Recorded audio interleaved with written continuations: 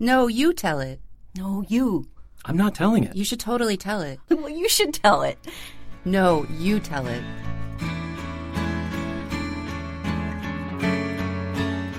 Hello and welcome to Know You Tell It, a hybrid story incubator / performance series. Each Know You Tell It participant develops their true life tale on the page and then switches with a partner to perform each other's work on stage. Because nothing informs your story like hearing someone else perform your story.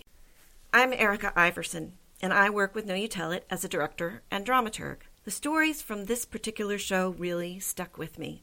Crowded into the back room of Jimmy's number 43, you could feel the audience leaning forward to catch every word. Nicholas Maestros writes of unexpected revelations during a visit with his mother in Collecting, read for us by Jeff Wills. Collecting. My mother has a pen pal.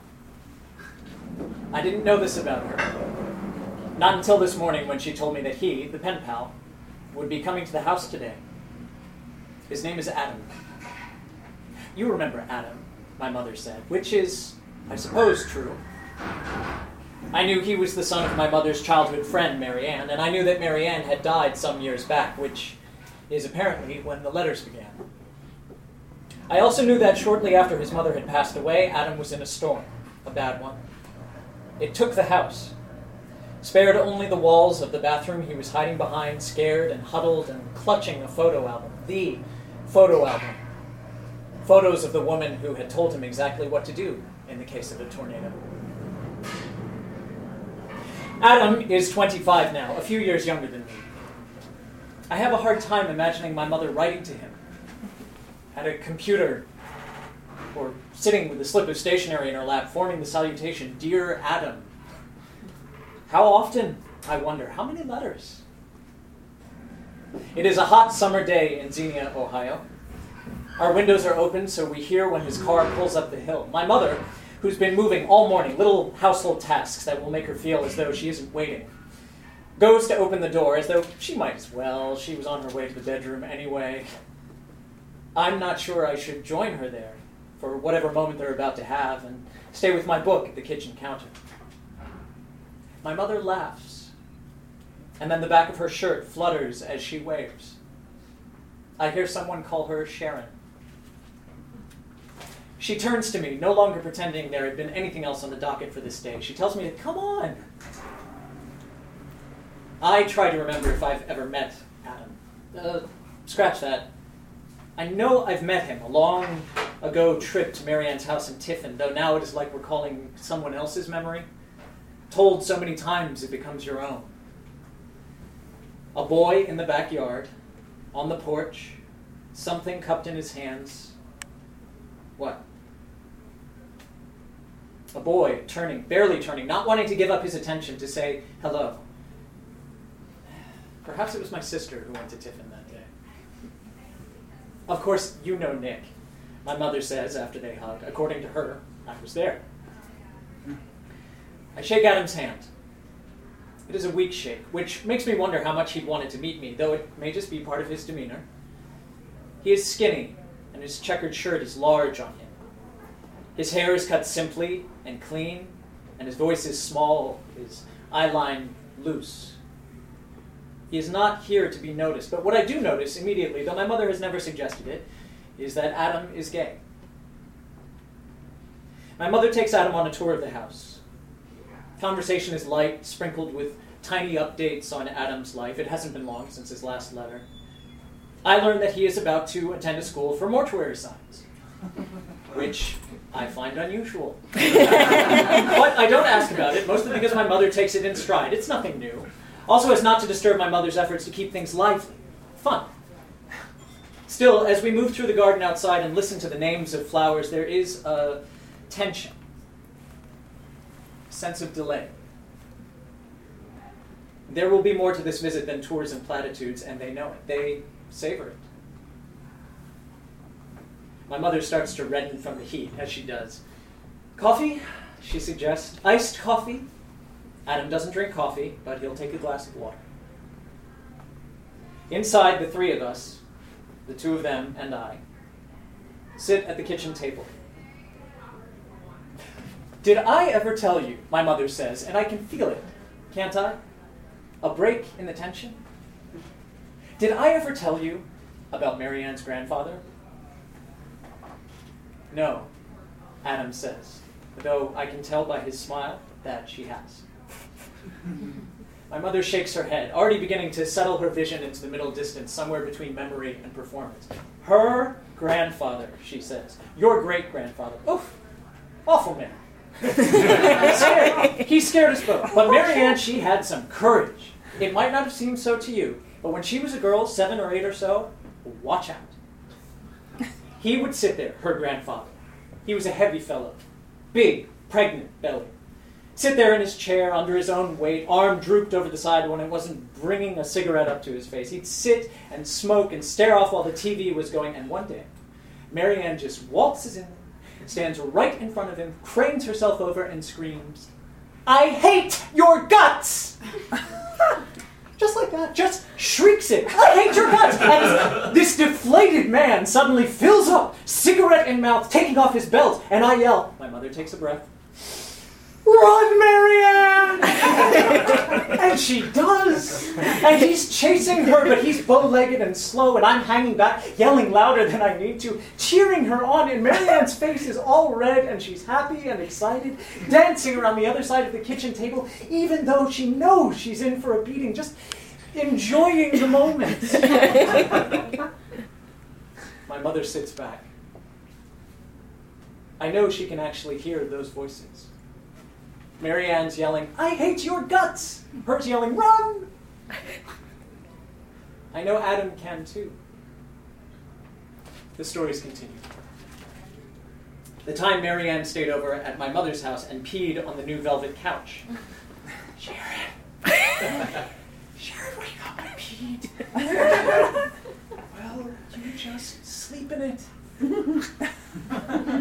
My mother dried the spot with an oscillating fan the next morning, never told her parents.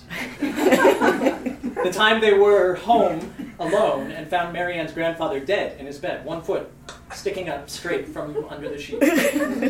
How Marianne called her mother at work to tell her like it was any other thing. "Yeah, he's dead, Mom." Yep. Dead. The time someone stole the clothes out of their lockers at the pool when they were 13. They had to walk across Tiffin in little bikinis. And we were developed.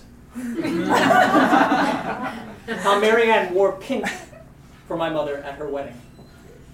Even with that red hair, my mother says. She never got to return the favor. By the time Marianne got married, my mother was somewhere else with her own husband, her own kids. Their lives had veered. Listening to her speak, I understand why my mother wanted me here. These stories, they aren't only for Adam. Adam is the catalyst, the medium. These stories are really for her. My mother is in her middle 50s. She's been fighting multiple sclerosis for the last 10 years. The feeling in her arms and legs, the tips of her fingers, her tongue comes and goes, and now menopause. She's heavier. She looks tired, continually pulling back her graying hair in a sweat. These stories, Adam, they're letters. They are reminders of the girl and the woman she was before she was my mother. I am here now not to meet Adam. I'm here to meet her. But just as this new understanding completes itself, my mother leaves the table to use the bathroom.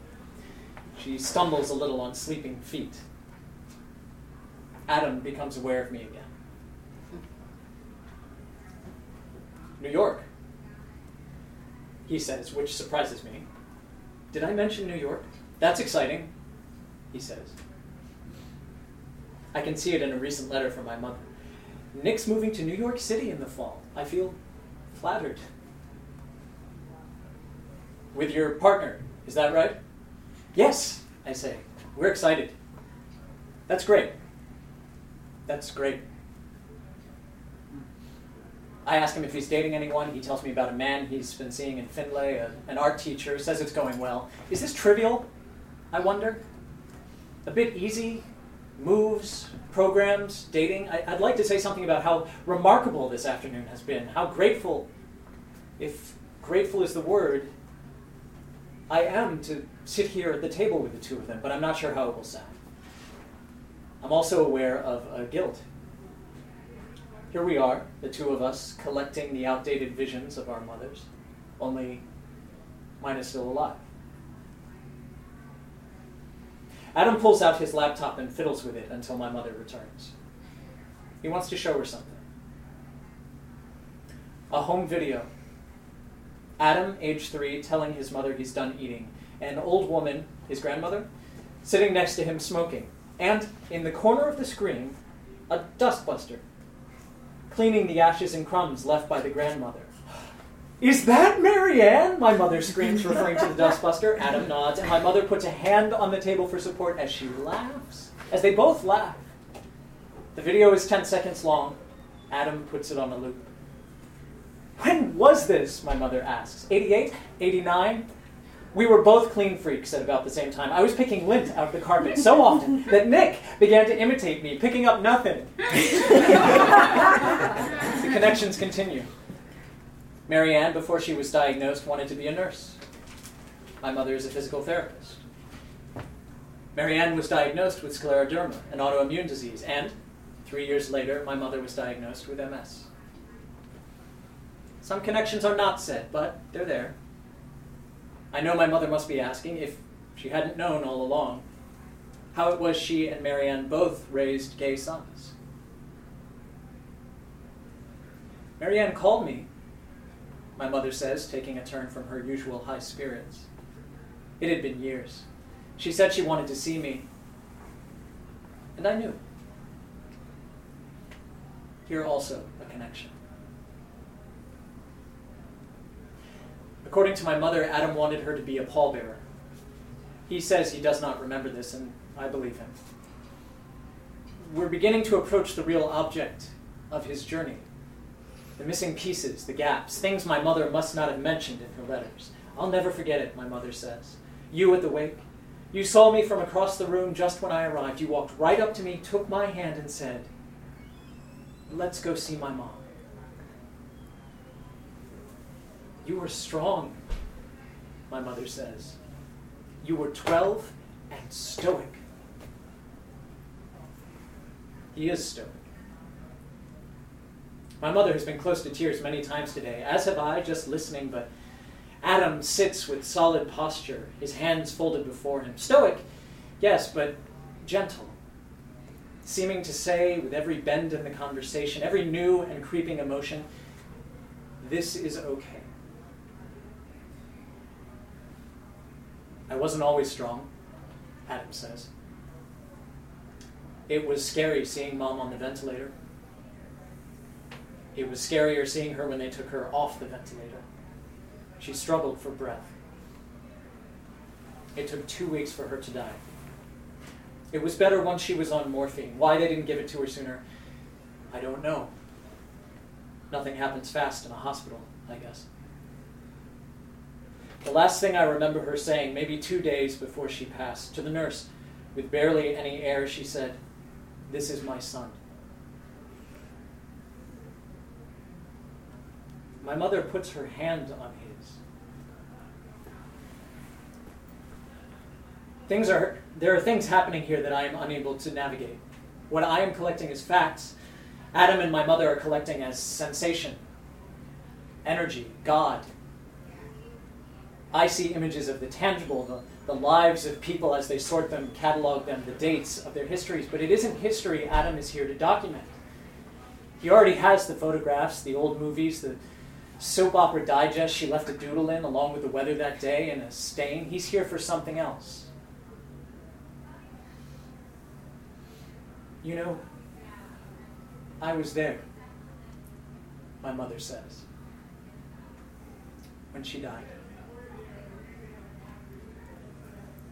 Adam shakes his head, his hands still folded under my mother's.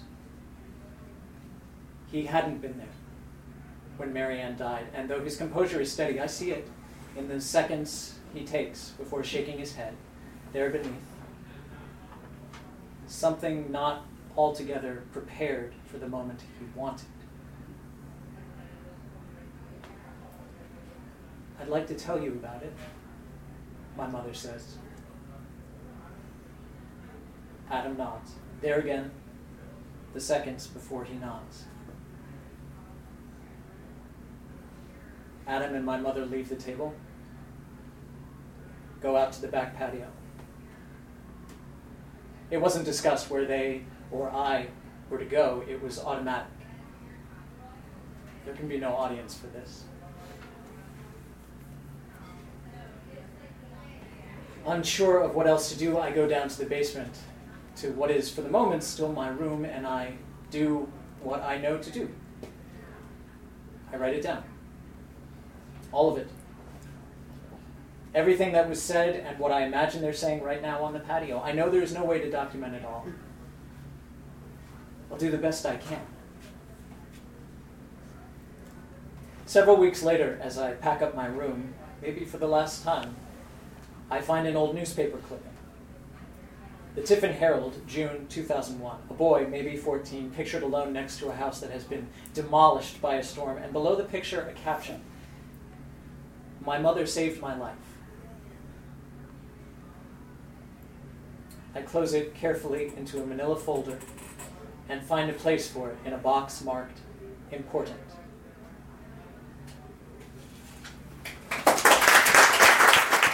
In a meditation on meaning and memory, performance, and parenthood, Jeff Wills shares a moving history of his career as a physical comedian and his current use of deep knee bends. Switching it up, here's Nicholas Maestros reading Lost Track. Lost Track. She walks me back a ways from the outdoor amphitheater to a sunny glen encircled by pine trees, and she teaches me how to swing dance. Idyllic. Complete with her Civil War-era gown and my Nico the Flying Monkey costume, 21 and new in love. Hands clasped, palm to palm, elbows bent and all the time slightly pushing, slightly pulling, slipping in and out and under elbows, clasping fingers and feeling that centripetal tug, a concurrent syncopation. Slow, slow, quick, quick. Today. My daughter, sat as yet unsteady there on the bed and taking mental notes, is the greatest dance audience you could ever hope for. She's all of 6 months old, and she's gulping up pirouettes between her chortles, eyes wide and absorbent of her mother there at the foot of our bed, coursing through some distant memory of a path of motion. I stand, bleary-eyed from the streaming episodes of Lost I've been watching in my infantile nocturnal habits. I'm exhausted, and as ever in awe of the moves I've seen my wife perform hundreds of times before, nearly as awestruck as I am of the little attentive person we made. Being as she is at yet so young an age, we can only hope our daughter inherited her mother's coordination. I am a frustrated dancer at best. At worst, we'd need a string of expletives and some crying to describe my choreographic ability. I was a physical comedian. It's an old-fashioned occupation, but I'm one who appreciates being behind the times. It took me some time to figure that out. Time's funny. Flashback. Imagine an off-season ski lodge, surrounded by lush, mountainous green, and filled with performers who eventually have a lot of time on their hands. Theater West Virginia is a tremendous summer stock experience for your first time out. I turned 21 there. I learned a lot more than just the Lindy Hop there. But we wouldn't last. Oh, we lasted for years. With all the time in the world, we wound our way from West Virginia up to a Brooklyn brownstone together. But we were lost, alas, the month that terrorists changed our landscape. That September, she landed and took off for a year's tour of a swing dance review show entitled, appropriately enough, Swing. I've gone over it again and again, and that was the timing. It all within that September. And holy shit. Just holy shit. Slow, slow, quick, quick. The best thing about a breakup, I think gamely to myself backstage, adjusting my bright red fez, is the incredible motivation to work. The Northeast Theater in La Plume, Pennsylvania, was using an airplane hangar for their first performance space, converted for the inaugural production of our contemporary Commedia dell'arte company, Zuppa del Giorno.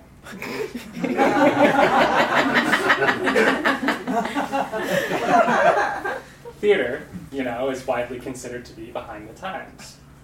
But it takes a particular appreciation to specialize in a form of theater that had its heyday in 14th century Italy. The music swells in such a way that I know I have less than a minute before my entrance to begin the original play entitled Noble Aspirations. My tongue, unconscious, trips over the few Italian words I need to use, still trying to work out the seemingly subtle difference between Marchese and Marchesa. A few quick seconds now, a couple of hops in place, a realization, and then the worst, most paralyzing stage fright of my entire life. I have absolutely no idea what I'm going to say. There's no script. Commedia dell'arte plays are improvised from a scenario, a basic structure of plot points to be hit roughly in sequence. Our scenario has been constructed and constructed over the course of some 9 months.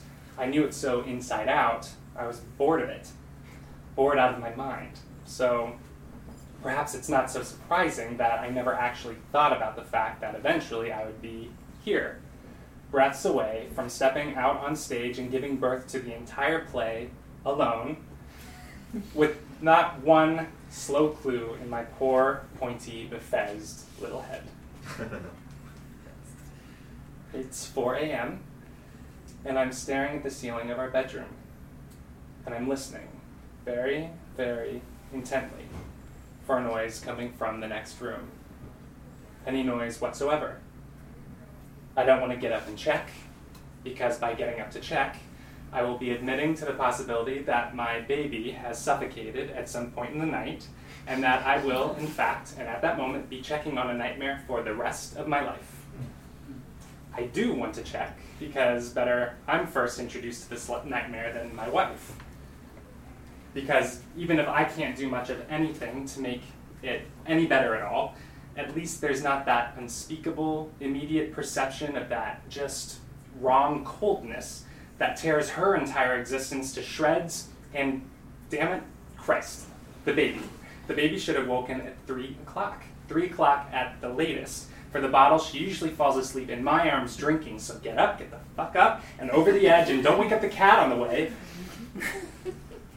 A whimper, barely audible, from past the doorway. Sleepy, dizzy with relief, I could weep. I'm hanging upside down, by one hand from a scaffolding secured by sandbags in the middle of our dilapidated ballroom in the heart of downtown Scranton, thinking about my life.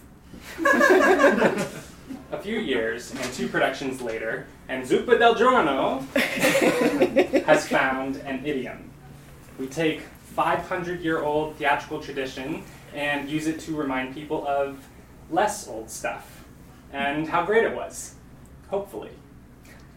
Our host theater company has a new name and a new lease on life and on a promising new location for our 3rd production, which aims to bring a silent film to life on stage. After running about and over and through and juggling hats, rehearsal is over for the evening. The next morning, I and my fellow actors will for the first time assume the identities of famous silent film stars. Buster Keaton, the great Stoneface, falls to me. I've been puzzling over how to portray his trademark stoicism, watching hours on hours of decades-old celluloid. There's an enormous mirror mounted to one wall of this abandoned ballroom, still partially covered up in some torn wallpaper from a lunatic decision in the 70s, and I use it to try to once again find Buster.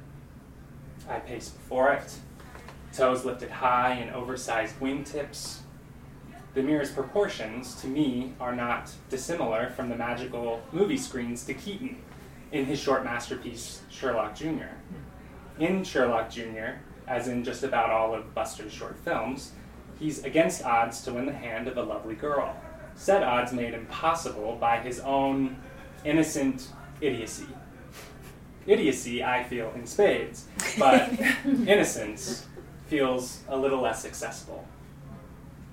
It has been years since my split with my West Virginia dancer, and for over a year now, I've been with a dancer from farther north and east. We're talking about getting an apartment.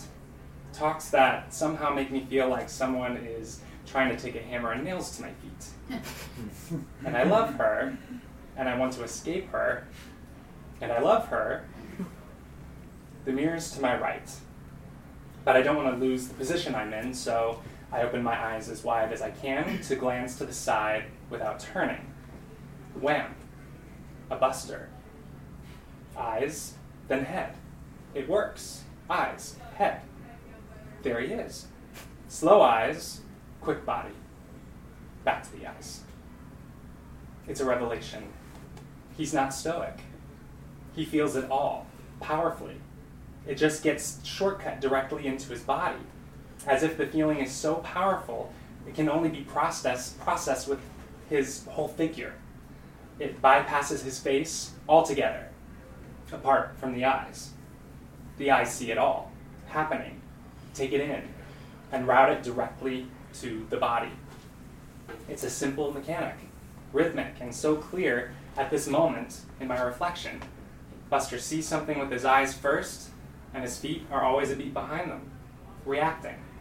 Eyes, head. Eyes, body. As Keaton is purported to have advised, think slow, act fast. What kills me most about late hours at work nowadays isn't hating the job, because I don't, nor the longing to instead spend that time in a theater, although I do, nor even the exhaustion of such prolonged desk time.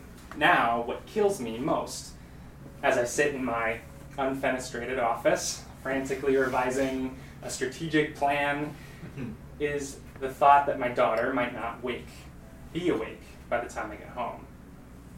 This will mean that my daughter has not seen me today. It's suffocating.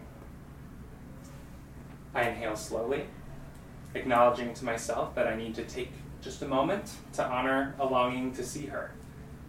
I'll simply wage an ongoing battle otherwise, between trying to think about what I'm doing and thinking about what I want to be doing. I exhale, loud and quick. The framed photographs of her at various stages of her first months are right there waiting, to the left of my monitor, and I allow myself a few moments pause. One appreciable thing about working in a museum is that they're quite understanding about personal decoration, when properly presented. A repository for ancient works also holds a little wall space etched out for our new creation. I don't understand what the issue is. Aren't you the director? Didn't you tell him what to make? Can't you just tell him what to do and get it done? Scram. She's standing there, hip cocked out in half a costume, unable to make eye contact. It's uncertain to this day whether or not she's trying to insult me. Bursting out like this in front of the cast in the middle of a wide-open, black-painted stage that serves to pop her out in my vision like some floating, surly, bleeding goat. The only thing louder than her petulant complaint is her backdrop. We've been delivered a terrible set. There's no two ways around it. In fact, there's hardly one way around this thing. And especially in the dark, at breakneck speed, with both hands occupied by puppets. It's flat, ugly, barely functional, and only loosely related to the play itself.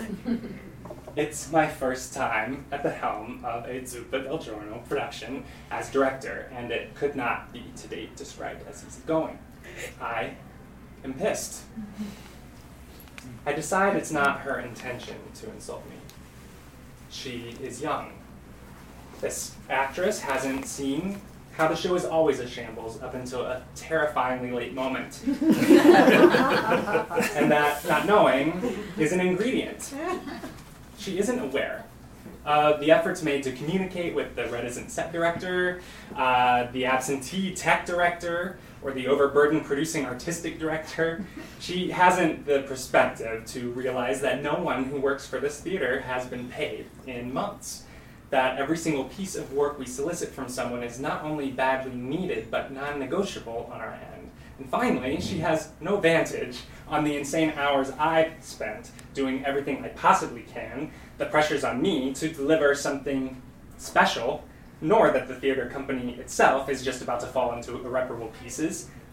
I have no perspective on that last one, just an intuition, one that will eventually prove to be true.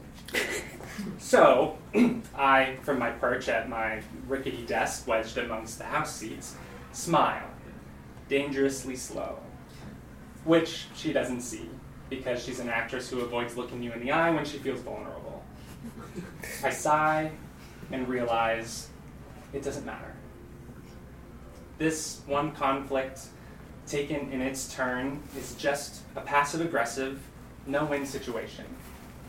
And though for me it is presently infuriating, tomorrow it will live in my past.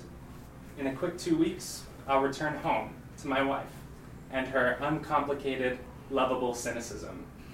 And it will not be for the actress, eventually, because she is young.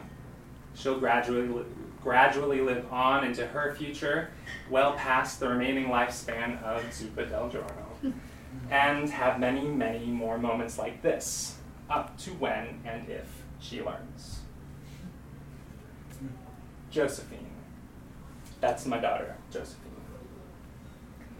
Josephine arcs her back and kicks, screaming, when she doesn't want to go to sleep at night. She's doing it now. Threatening to tumble out of my arms and crack her enormous baby skull, 110 percentile, on the edge of the crib below. You can be sure we've been at this for some time when I'm no longer in the rocker, nor walking her in circles, instead standing at cribside doing deep knee bounces. Shh, shh, shh. Deep knee hops. This is my last resort, and only comes into play when Jo is patently exhausted, so tired that she has no hope of putting herself to sleep. It's a distress in which she is her own worst enemy, trapped in a self-perpetuating cycle of misery. There's nothing quite like a completely irrational human being to turn you into a completely irrational human being. It's involuntary. I know I need to be the opposite, to be calm, yet there's nothing I can do to find that in myself. She's actually hurting herself. I'm pinned and helpless. It's getting worse and worse, damaging her more and more. I'm losing it. Her wailing shifts, drops, calms, falling in time with me. Shh, shh, shh. Deep knee hops. You don't really dare to believe it. After nearly an hour of desperate struggle for acquiescence. And then, too, there's the dreaded spontaneous consciousness returning act of actually putting her down in the crib. So, you keep the rhythm up. After her eyelids have ceased to flutter, and you trail away your shh-ing, and you stay there, by the crib, exhausted, grateful, with her. Becoming a parent is a unique form of planned obsolescence. I can't compete with her. It's a fool's errand to try. The best we can do is to meet each other somewhere in between. I'm hopelessly behind, and she's hopelessly ahead. For now. Eventually that will change for her, and she'll just be ahead of me, hopeless no more. looking back for me only occasionally. Forever. Well, for as much of ever as I get, anyway. I ease her into the crib, nearly falling in with her myself, and think her flashbacks will never feature anyone other than the me of now. The me of late 30s, of enthusiasm for things like podcasts, crossword puzzles, and watching silent comedies with my own soundtrack. She'll never know the me of then, the actor, the purist, the fool. I'm forever behind her times, which is a good thing for me. I get a do-over of sorts, my past lost. I don't have to wade through my mistakes and indiscretions. I can be the best I can be for her from here on out, with the benefits of perspective, timing, and initiative. Slow, slow, quick, quick. My baby sleeps.